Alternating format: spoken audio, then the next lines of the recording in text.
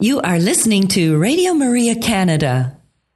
We now present the Health Hub, hosted by Kathy Biasi.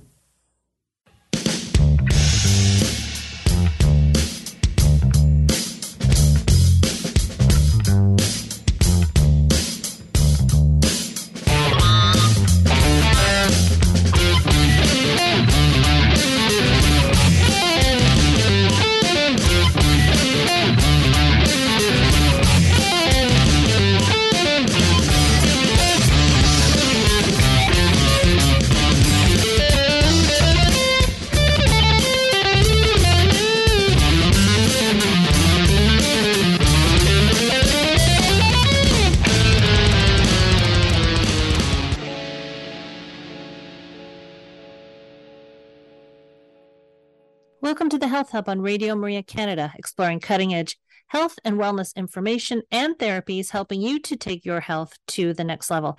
I am Kathy Biasi, your host, and I am an holistic nutritionist and a professional cancer coach. It has been estimated that as many as 50% of all cardiac deaths due to disease in the heart's vessels occur in people with no prior history or symptoms of heart disease. This is outstanding at this day and age that still this number is so high. And to try and get into the prevention space of heart disease is what we are trying to put forth to you today with our guest, Dr. Michael Twyman. Dr. Twyman is a board-certified cardiologist who focuses on the prevention and early detection of heart disease. Dr. Twyman completed his cardiovascular training at St. Louis University after he completed a 4-year active duty tour as an internist at Naval Hospital Beaufort. He has been in private practice since 2012, and heart attack prevention is his passion. He utilizes the best of conventional medicine, integrative and functional medicine, quantum medicine, and biohacking to get to the root cause of the patient's cardiovascular issues. This is just a great topic to listen to.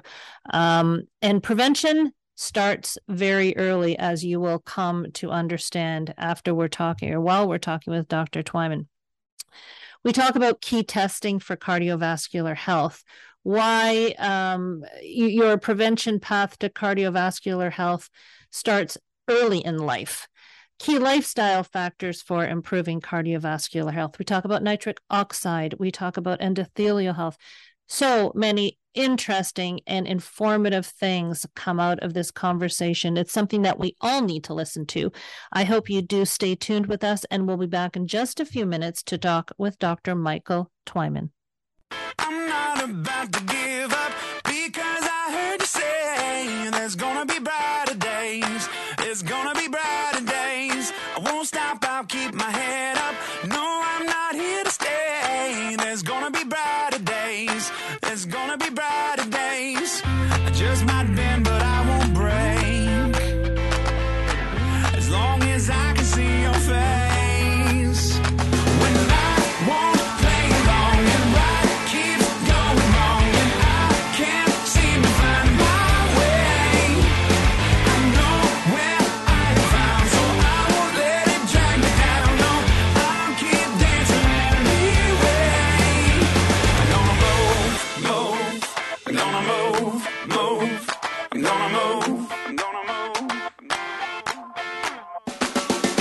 I've got to hold it steady, keep my head in the game. Everything is about to change.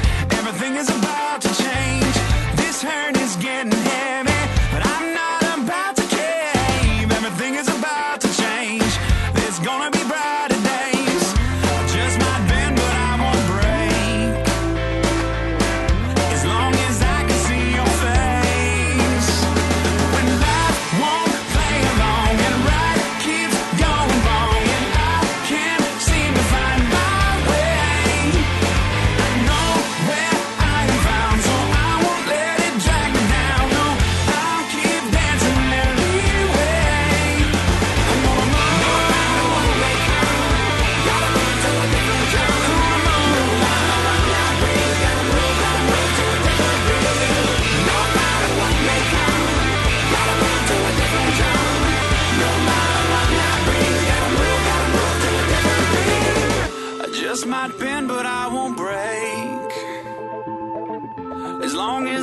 see your face. When life won't play along and right keeps going wrong and I can't seem to find my way, I know where I am found, so I won't let it drag me down. No, I'll keep dancing anyway. When life won't play along and right keeps going wrong and I can't seem to find my way, I know where I am found, so I won't let it drag me down. No, I'll keep dancing anyway.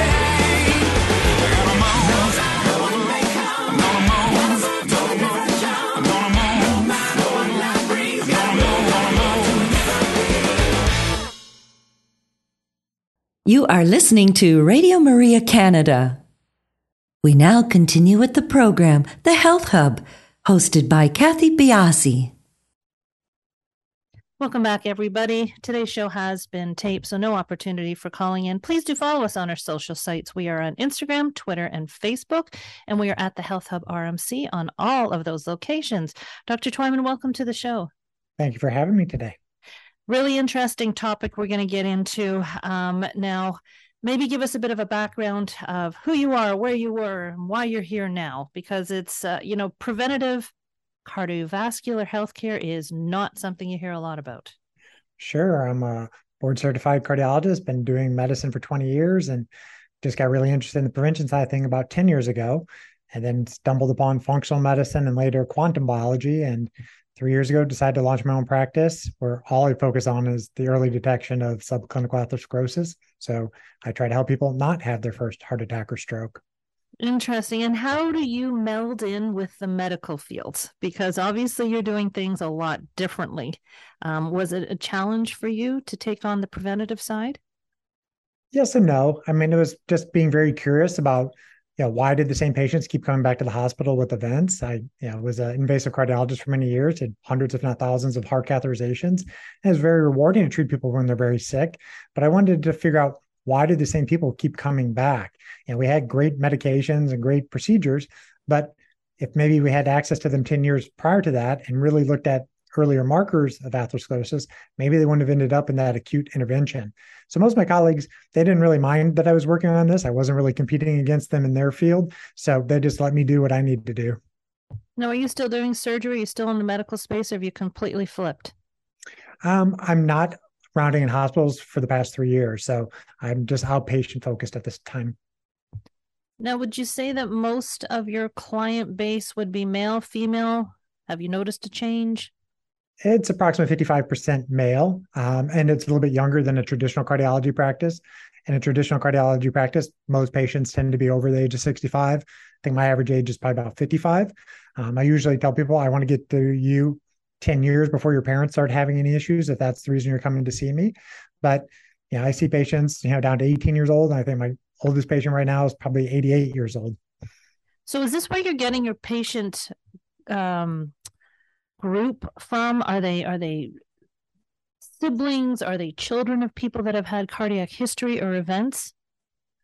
A lot of our patients come into us that way, is that we see one of their family members and they're interested in getting to a root cause of anything that could be driving plaque formation in themselves. So their spouses, their kids, we often will screen them up as well. It's interesting. I have in our family, we have a familial history with cholesterol.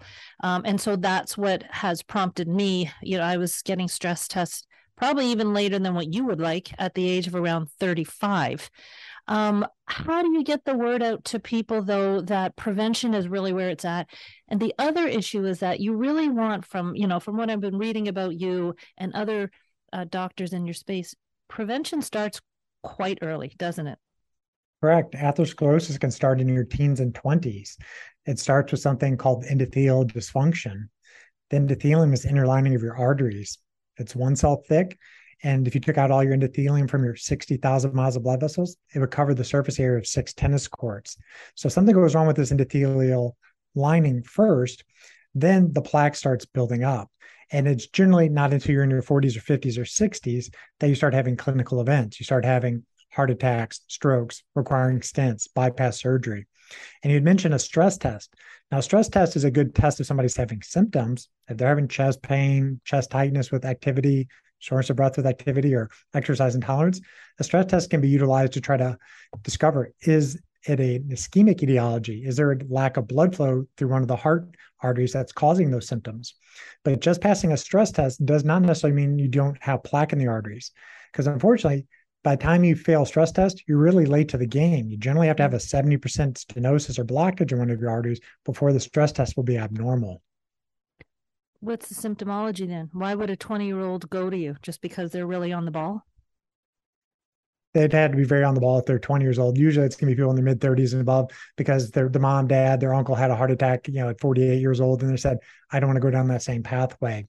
With the advent of social media and podcasting, there's a lot of biohackers, health optimizers that kind of stumble upon the work of, some of the people that I follow as well. And they're just more interested in, taking a holistic approach and looking at plaque way before they have symptoms. Now, plaque is, I think what the general population would understand if plaque is a buildup of cholesterol. It's a very simplified way of looking at it. And I think we get that simplified version because that's what we're told. We've got HDL and LDL, and it's actually HDL cholesterol and LDL cholesterol. We're dealing with lipoproteins and all these other things that really aren't given to the general masses as the picture of what this is all about. Where is there the myth of cholesterol that you feel needs to be addressed? Just starting off with, what is cholesterol? Cholesterol is like waxy lipid.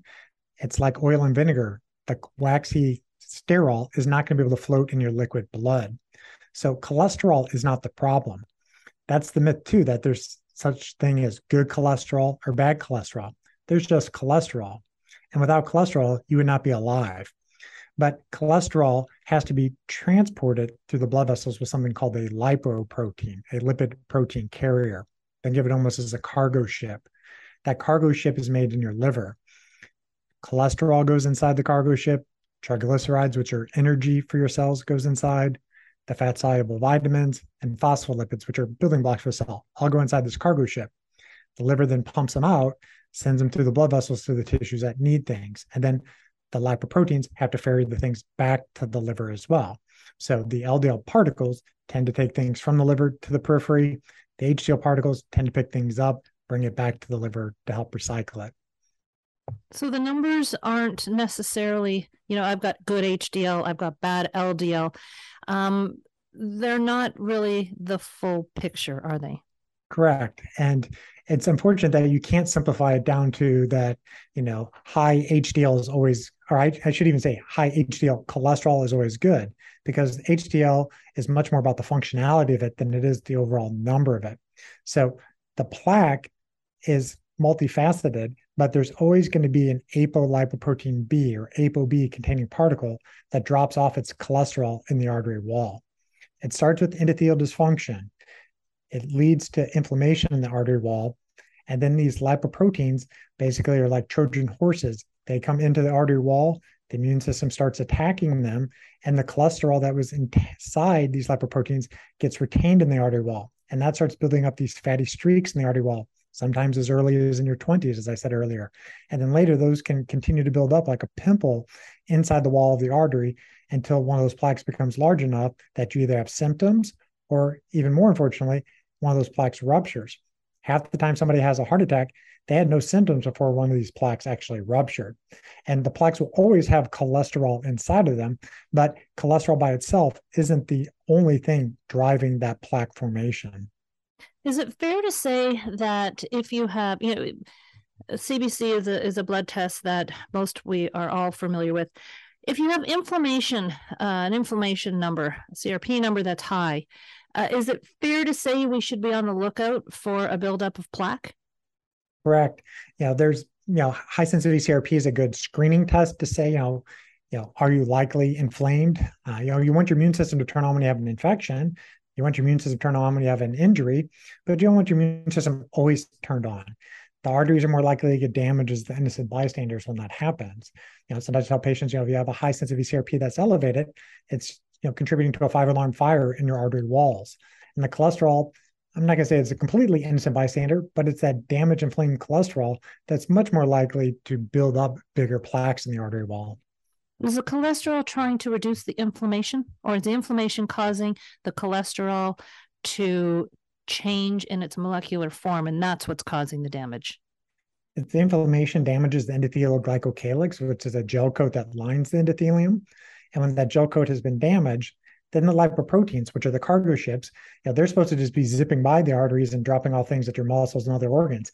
They start sticking to that damaged endothelium like Velcro, essentially. And then that cholesterol, it's a repair molecule. All your cells have it in their cell membranes. That cholesterol is trying to plug or patch up the damage, but it's kind of like a fireman on the scene that, the fire's raging and then the fire trucks are getting damaged in the process. It's not the firemen or the fire trucks that are causing the fire per se, but they're contributing to the plaque formation. Might be a good idea here at this point to go back and look at cholesterol. It kind of reminds me of the estrogen thing, and estrogen is bad, cholesterol is bad. We need these. You can't live without cholesterol. I think you mentioned that at the beginning. What are the main functions of cholesterol in our body? There's multiple functions, but one of them is structural. Your cell membranes are made with cholesterol. People tend to think of cells as being two-dimensional, but they're three-dimensional, and the cells are communicating with each other. And inside the membranes of the cells, there's different channels, so different nutrients can come into the cells. If you don't have cholesterol and you can't pass information into the cell or to other cells, there's going to be disease. Cholesterol is also a precursor to your vitamin D, your sex hormones such as testosterone, estrogen.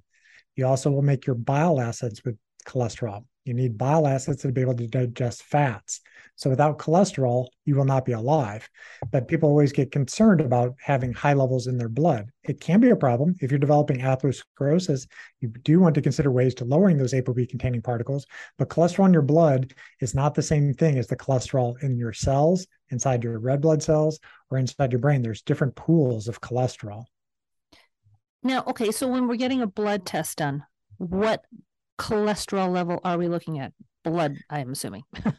So unfortunately, most people are just getting the traditional cholesterol panel, which will have a total cholesterol, an HDL cholesterol, a triglyceride level, and a calculated LDL cholesterol level. So they take all your lipoproteins, all the cargo ships, they put them in a tube, they spin them very fast, and it breaks all the cargo ships, all the cargo that's inside, the cholesterol, the triglycerides, that all, basically floats down to the bottom based off of density. And they would just measure, well, how much of it is high density? How much of it is low density? So you don't necessarily need to know how much cholesterol is floating around in your blood. You need to know how many cargo ships are transporting it around the system. And those tests aren't readily given in the standard medical field. Not typically, but they're not that complex to get. You need either an ApoB or apolipoprotein B that can encapsulate all the atherosclerotic lipoproteins, or you can get an NMR, a nuclear medicine resonance testing, which can look at the LDL particle count, the small LDL particles, the HDL particles, so you can get particle testing as well. But this isn't getting all of the cholesterol. So, I talk to people and, people that have to be on medications. I have to be on a statin myself. It's just, I have tried every way possible. And you get some doctors who want to drive cholesterol down to zero. And if they do, this isn't considering the other stores of cholesterol. Is it a worry when you get that number down very low? Generally, no. A newborn's ApoB is generally around 30. The average American is probably well north of 80. That's kind of the bare minimum you probably want to see most people be, is an ApoB of 80. But I always talk about, what are the arteries doing with that information? When they, stick a needle in your vein and suck out some blood, that's just a snapshot in time of what was floating around in your system. It doesn't necessarily tell you what's going on with your arteries. There's a propensity that if you have lots of ApoB particles, that there's more shots on goal. You may be developing plaque, but you have to actually go look at the arteries with, non-invasive testing if people aren't symptomatic. And then if they're symptomatic, you have them do a stress test and potentially a coronary angiogram. So what is the arteries doing with those ApoB loads? If you're developing a lot of plaque in your arteries, then yes, you're going to be more aggressive at lowering the ApoB, likely with pharmacological agents. But if you have a calcium score of 0 and no demonstrable plaque on other testing, then more likely lifestyle or supplementation is, the general initial course of action. And as with everything, as we're entering into the functional space, this area of cardiovascular health really stands out to me to be an area of individualization. And I'll take it again from a personal standpoint. My triglycerides are very low. My apolipoprotein B is very low. My cholesterol, my LDL cholesterol is through the roof. And that's not generally the picture you see with someone who has this familial history of high cholesterol levels, is it? We have to approach everybody where they're at. Very much so. I mean, population-based medicine is good to tell us about trends, but you want to be treating the person who's sitting in front of you. A lot of the cardiovascular risk assessments, they're looking at, not even the most important data, but they're looking at your HDL-C, they're looking at your total cholesterol, your systolic blood pressure. But most of those calculators, the risk really is built into your age and your sex. And the lipids, they have a role, but many of the risk calculators, recommend deferring treatment unless you're over at a 7.5% risk of having a heart attack over 10 years. Well, you're going to miss 92.5% of people. I should say you're not going to miss 92.5%, but you're going to miss those 7.5% of people who may actually be higher risk. So I'm a big proponent of test, don't guess, and actually look at what the arteries are doing. How healthy is the endothelium? How much inflammation is in the arteries? How much soft plaque or hard plaque are in the arteries? Then that can help guide how aggressive to be with lipid-lowering therapies. Well, and it's important for people like you to get the word out because it's built into the medical system that there's really no need to test until you're a bit older. I don't know any, I've asked my kids to go get some a CBC done because of my history. It's not built into the system. And to prevent incidences in your 50s, as we talked about a little bit earlier, you really have to be on top of this. It should be part of a standard physical, shouldn't it? Ideally, yes. And, this is why I appreciate the opportunity to speak to your audience, is that maybe this is the first time you're hearing something about apolipoprotein B or CT coronary calcium scores or carotid intimal medial thickness tests. It's just if this information piques your interest, then you can dive deeper down the rabbit hole and know that there's different ways that you can be assessed to tell you what is your true risk of having a heart attack. Because it is unfortunate that most patients are not going to go seek a cardiologist's opinion unless they're having chest pain when they do activity, or they got a really strong family history. Maybe they make it through somebody's door. But atherosclerosis starts so early. You have so many decades to intervene on it before you have to really start throwing the kitchen sink at people. Now, can atherosclerosis be reversed? Short answer is yes. Atherosclerosis is extremely common. If you live long enough, you're probably going to develop some degree of atherosclerosis, but you don't necessarily have to have an event, meaning a heart attack, a stroke, require a stent, or bypass surgery. That's the number one goal, is don't have events. So that's what I often tell patients is first, do whatever testing is necessary to figure out what is your plaque burden. And then much like a large ship in the ocean, you first want to slow it down so that the plaque stops building up. And often you can get the plaque to stop progressing. And then over time, with the right supplementation, lifestyle interventions, pharmacological interventions, the plaques can potentially start regressing. Is that new? No, you just have to go looking for it. I mean, even traditional cardiologists know from the prior Jupiter trial that they were using rosuvastatin in patients who had high sensitivity CRPs and lipids. And they were doing intravascular ultrasounds, so it's an invasive procedure, and they were showing carotid plaque regression using rosuvastatin. So it's even in the conventional cardiology literature. That's very interesting. We're going to take a break here. When we come back, I want to tee up this for you, everybody. The proper testing, or the testing recommended by Dr. Twyman here, and then we're going to get into prevention and what we can do in our daily lifestyles to help encourage the best cardiovascular health that we can possibly have. We'll be back in just a couple of minutes.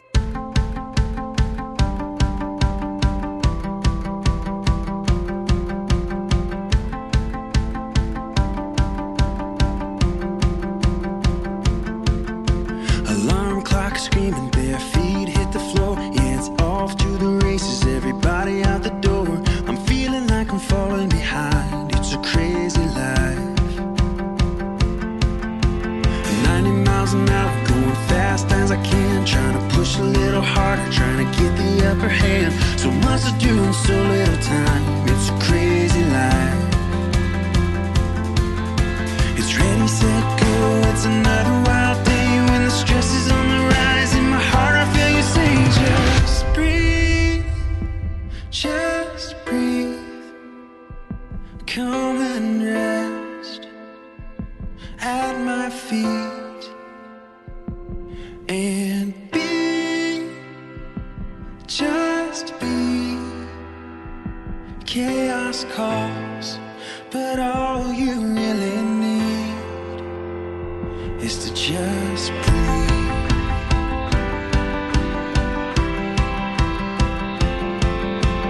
Third cup of Joe just to get me through the day. Wanna make the most of time, but I feel it slip away. I wonder if there's something more to this crazy life.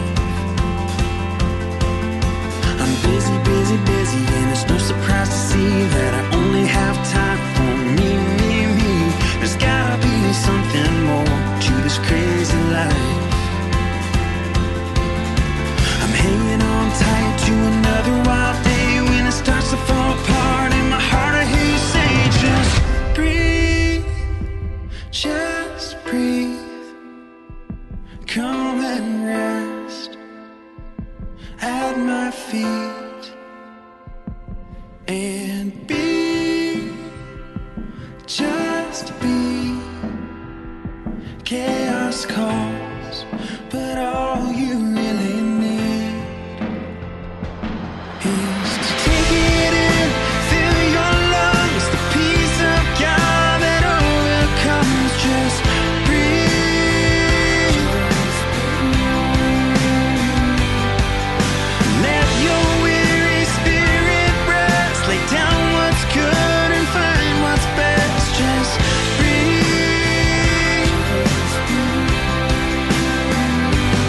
Just breathe. Just breathe. Come and rest at my feet and just be. Chaos calls, but all you really need is to just breathe. Just breathe.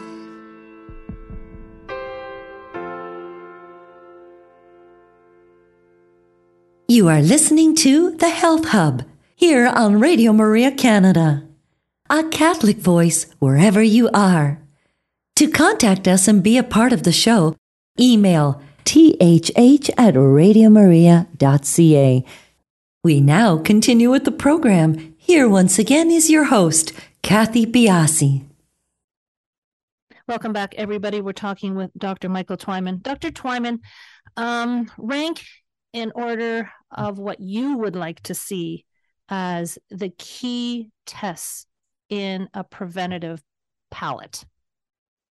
Sure. So I always break it down into two buckets. One is biochemical. So this is lab work, and we'll go through that. And the second is going to be more functional and structural. What are the arteries doing? So start with the labs. So yes, I'm going to want to look at a traditional lipid panel because it gives me a couple pieces of information. It's going to tell me, does that person likely have familial hyperlipidemia? They have a genetic issue that their lipids are really abnormal. And then the HDL, cholesterol, and triglyceride ratio can give you a window into, is it likely that person is insulin resistant? Because insulin resistance is one of the biggest things that drives early atherosclerosis. I'm going to be looking at the NMR lipoprotein, so the LDL particle count. I will also look at apolipoprotein B, because if you only had one lipid metric to look at, I personally would only look at ApoB, because that is really the main driver of atherosclerosis. And then in 20% of the population, LPLA is elevated. This is like an LDL particle, but it has another protein on the outside of it that makes it a little bit easier for it to stick to the endothelial glycocalyx and damage it. 20% of the population has it, and it's the number one genetically inherited lipoprotein that puts people at increased risk of having early disease. And you only have to check it once. And there's even some guidelines that recommending people, at the age 18 or younger should have it checked, because if it's elevated, they get put into a high risk category that they should probably be monitored a little bit more closely. And that's ApoA1? That's lipoprotein A or lipoprotein little a. Lipoprotein LPA. little a, and that's a genetic, it doesn't fluctuate. Doesn't fluctuate much. And there's unfortunately no great treatments for it at this time. There's drugs in development that are going to be working on it. But right now it's, if you have it, you just have to, look at what's going on with the arteries and then try to treat all the other risk factors.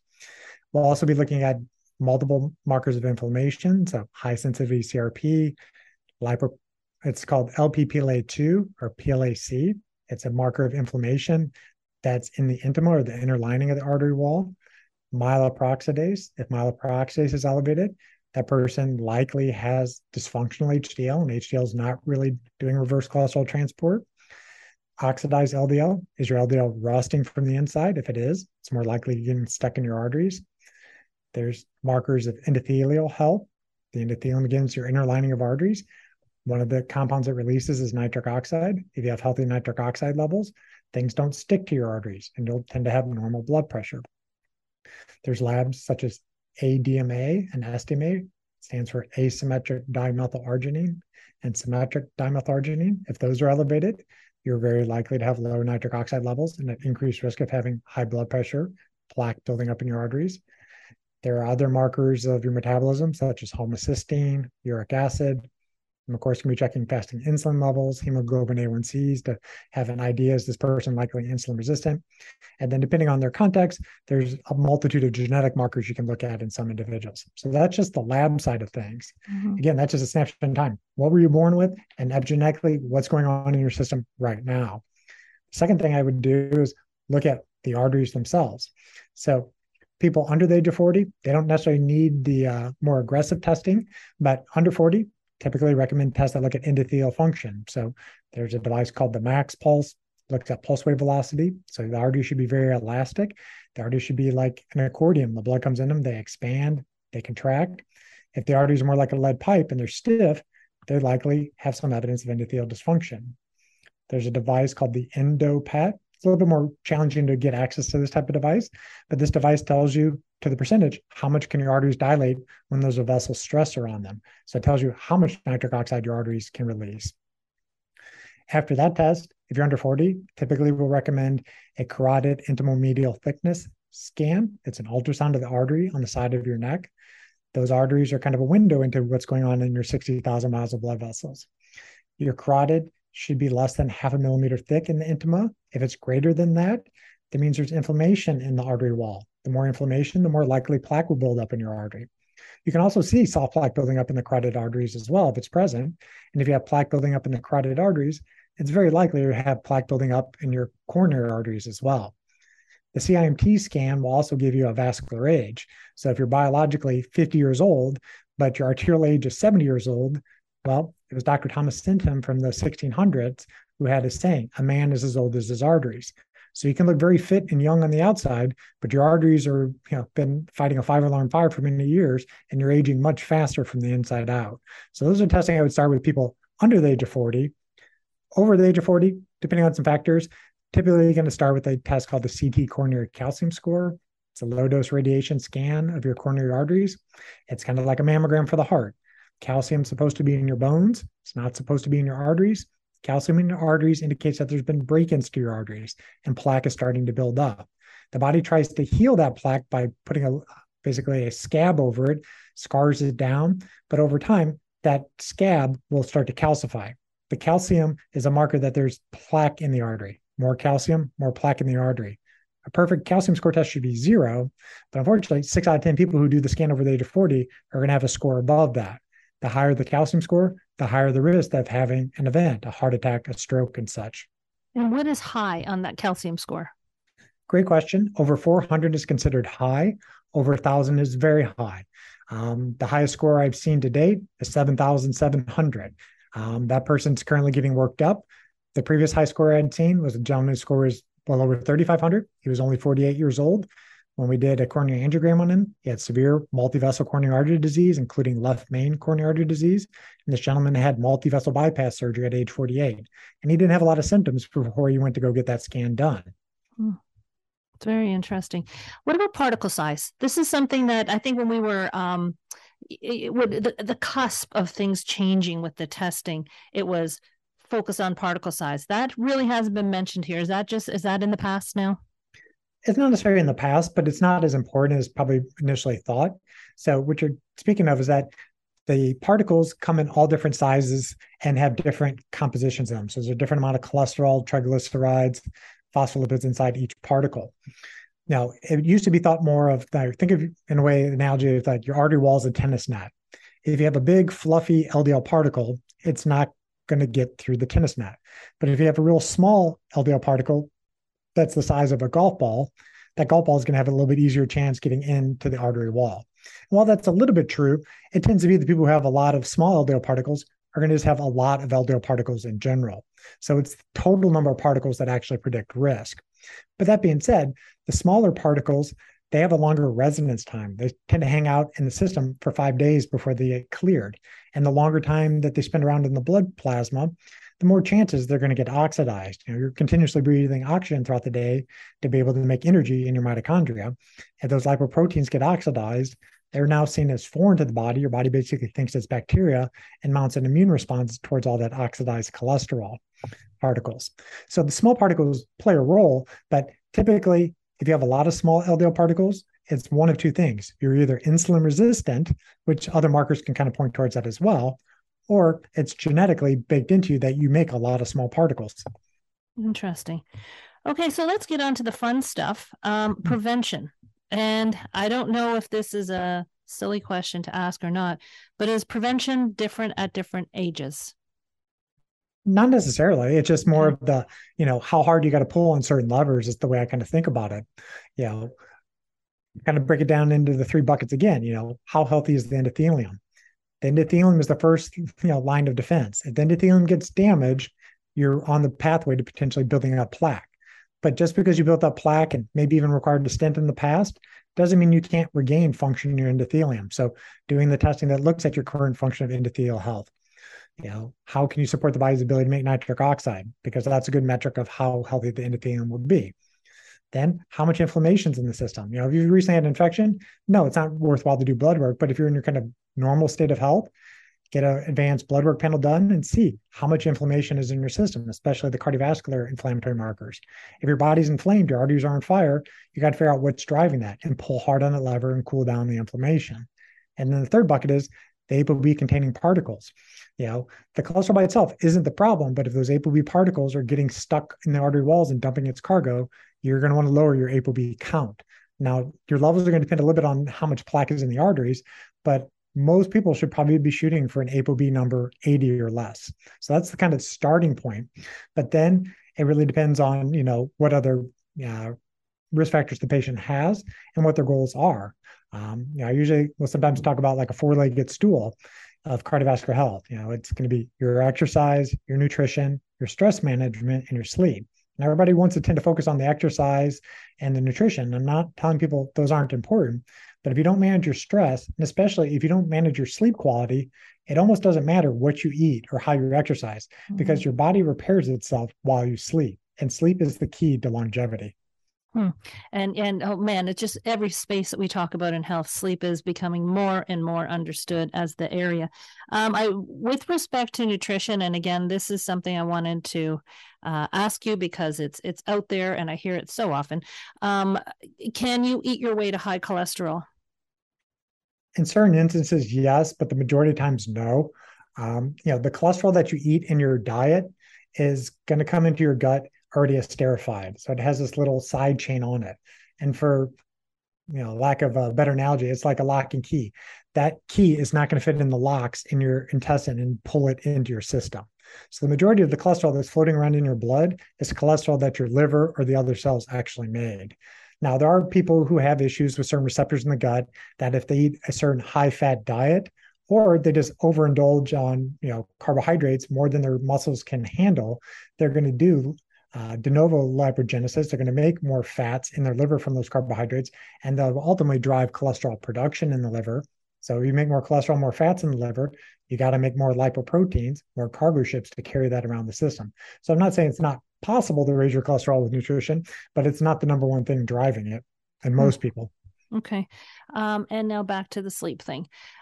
Is there a circadian rhythm with attached to what, this may be the wrong terminology, attached to heart health? Does our heart have a circadian rhythm that we should be in tune with? That's an excellent question. And that's honestly where I actually start with patients. For the ones that see me in the office, I'm always wearing blue blocking glasses. My office is very circadian friendly. I have all natural lighting in these offices and have different photo biomodulation panels to kind of help, light up the room if it's darker because of the weather. But I always start with circadian rhythms because your circadian rhythms dictate how you make your hormones and your neurotransmitters. There's a circadian rhythm to your blood pressure. Your blood pressure is supposed to start increasing, between about 3 a.m. and 5 a.m. as cortisol starts to rise. So your blood pressure in the morning time is going to be generally higher than it is late in the evening time. There's a 24-hour blood pressure monitor people can wear to find out what their average blood pressure is, but will also assess, does your blood pressure appropriately dip at night in a circadian manner? Your blood pressure should drop at least 10 to 15% while you sleep. If it doesn't, that's a big risk factor for increasing your risk of heart attacks and strokes. So, my nutrition plan for most people is pretty simple to begin with, and then I fine-tune it based off of their lab work. It's eat a seasonally appropriate diet for where you physically live in the world. So if that food could grow in your environment, that's the time of year that you're supposed to eat that type of food. So if you're in a place where there's 4 seasons, fruits grow in the summertime in your environment, that's when you're supposed to eat it. If it's wintertime and fruits aren't growing, you're not evolved to eat it that time of year. So what could your great-grandparents have access to? That's your starting template of the food you should consider. And then from a circadian standpoint, ideally, you should be eating a meal within the first hour after sunrise and finishing, shortly before or right after the sun sets. So if it's daylight outside, that's your feeding window. Excellent. I have, what's the question? Yes, the question I had. I'm so taken with what you're saying. I find it just so fascinating. With respect to medication, I'm assuming that medication is part of, or can be part of, a protocol for you, and circadian rhythm. Do you look at the timing of people take their medication in light of circadian rhythm? And specifically, I'm talking about hypertensive medication.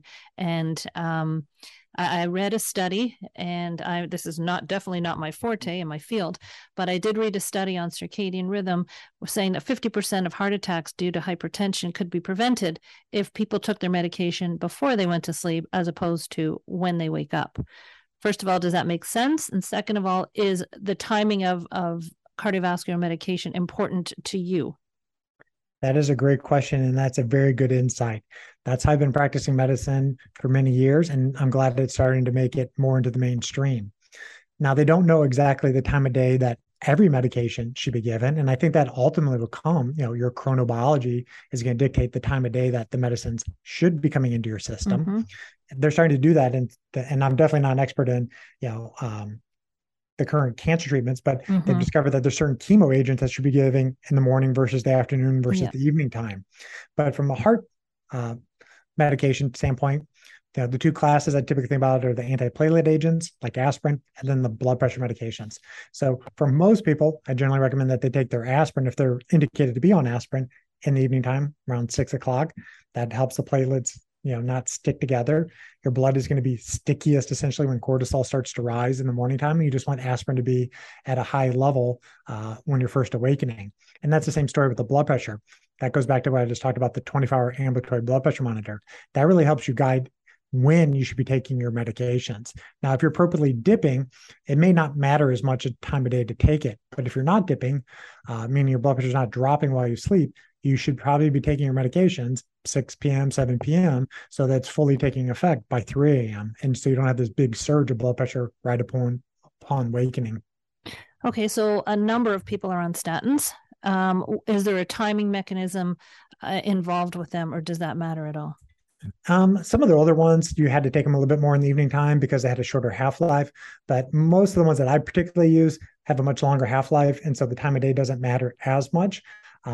There's some of them, like rosuvastatin, it may have a half-life that lasts up to 3 to 4 days in some people. So if certain people have muscle symptoms with statins, you sometimes can kind of do intermittent day dosing or, twice a week dosing with that medicine and still get somewhat of a benefit. So you do have to kind of know the half-life can determine if you can do intermittent dosing like that. Okay, I'm going to throw this question in. I know we're getting close to the end here, but it's something that I've had in my mind. I've written down here, nitric oxide for endothelial health. You mentioned that before. Can we do anything in our lifestyle habits to create more nitric oxide production? Sure. So things that can be done to help promote nitric oxide production are going to be exercise. When you exercise, you're increasing flow over the endothelial glycocalyx to the arteries going to the muscles, and nitric oxide is going to be produced during that process. Eating green leafy vegetables and beets can help with it. Your body will convert the nitrates in those compounds ultimately into nitric oxide. Being out in the sunlight when UVA wavelengths of light are out. Now, it's a little bit challenging to know exactly when UVA is out unless you use a app that can kind of tell you that. But a rough estimate is when you go outside and your skin starts feeling warm, that tends to be when UVA light is out in your environment. When the UVA light hits your skin, the blood vessels come to the surface and they liberate nitric oxide. So those are the three kind of big lifestyle ways to do it. But one thing is you don't want to be breaking your body's ability to make nitric oxide. So when I ever get a chance to tell people, unless your dentist tells you must be on a mouthwash for some periodontal disease, you don't want to be using a lot of antiseptic mouthwash because that affects the nitrate reducing bacteria in your saliva. And then you're going to lose the benefit of eating a lot of the green leafy vegetables and beets. You won't be able to make that conversion happen because you need the bacteria to make the breakdown of the nitrates into nitrites. And the secondary thing is, unless you've had a recent ulcer, you don't really want to be on an acid blocking medicine forever. Now, a few weeks, not a problem. But if you're on an acid blocking medicine, like one of the proton pump inhibitors, that can have issues with causing high blood pressure. That definitely has an effect on the way your body can make nitric oxide. So try to remove the offending agents if possible. But if not, then there are supplementation that can be utilized or medications that can help the body make more nitric oxide then. What about breathing through your nose? That's a good one. Typically, most people will be mouth breathers, so that's going to be something that they're not fully used to. But if you do some deep nasal breathing and activate the sinus passages, you can liberate nitric oxide from the bacteria that are in your sinuses. But you almost have to do some humming type of maneuver to kind of have it resonate. So potentially just keep your mouth closed and do kind of more of a deep humming will help boost the nitric oxide production. Excellent. Just excellent. We're really coming to the end here, and I hate to rush because I think I could talk about this forever. And I really want to thank you. I think it's such an important topic, and maybe of all areas, this is probably one that's most confusing or at least understood. And so thank you so much for what you do, and thank you for taking the time to be with us today. Well, thank you again for the opportunity. Everybody, we'll talk to you next week on The Health Hub.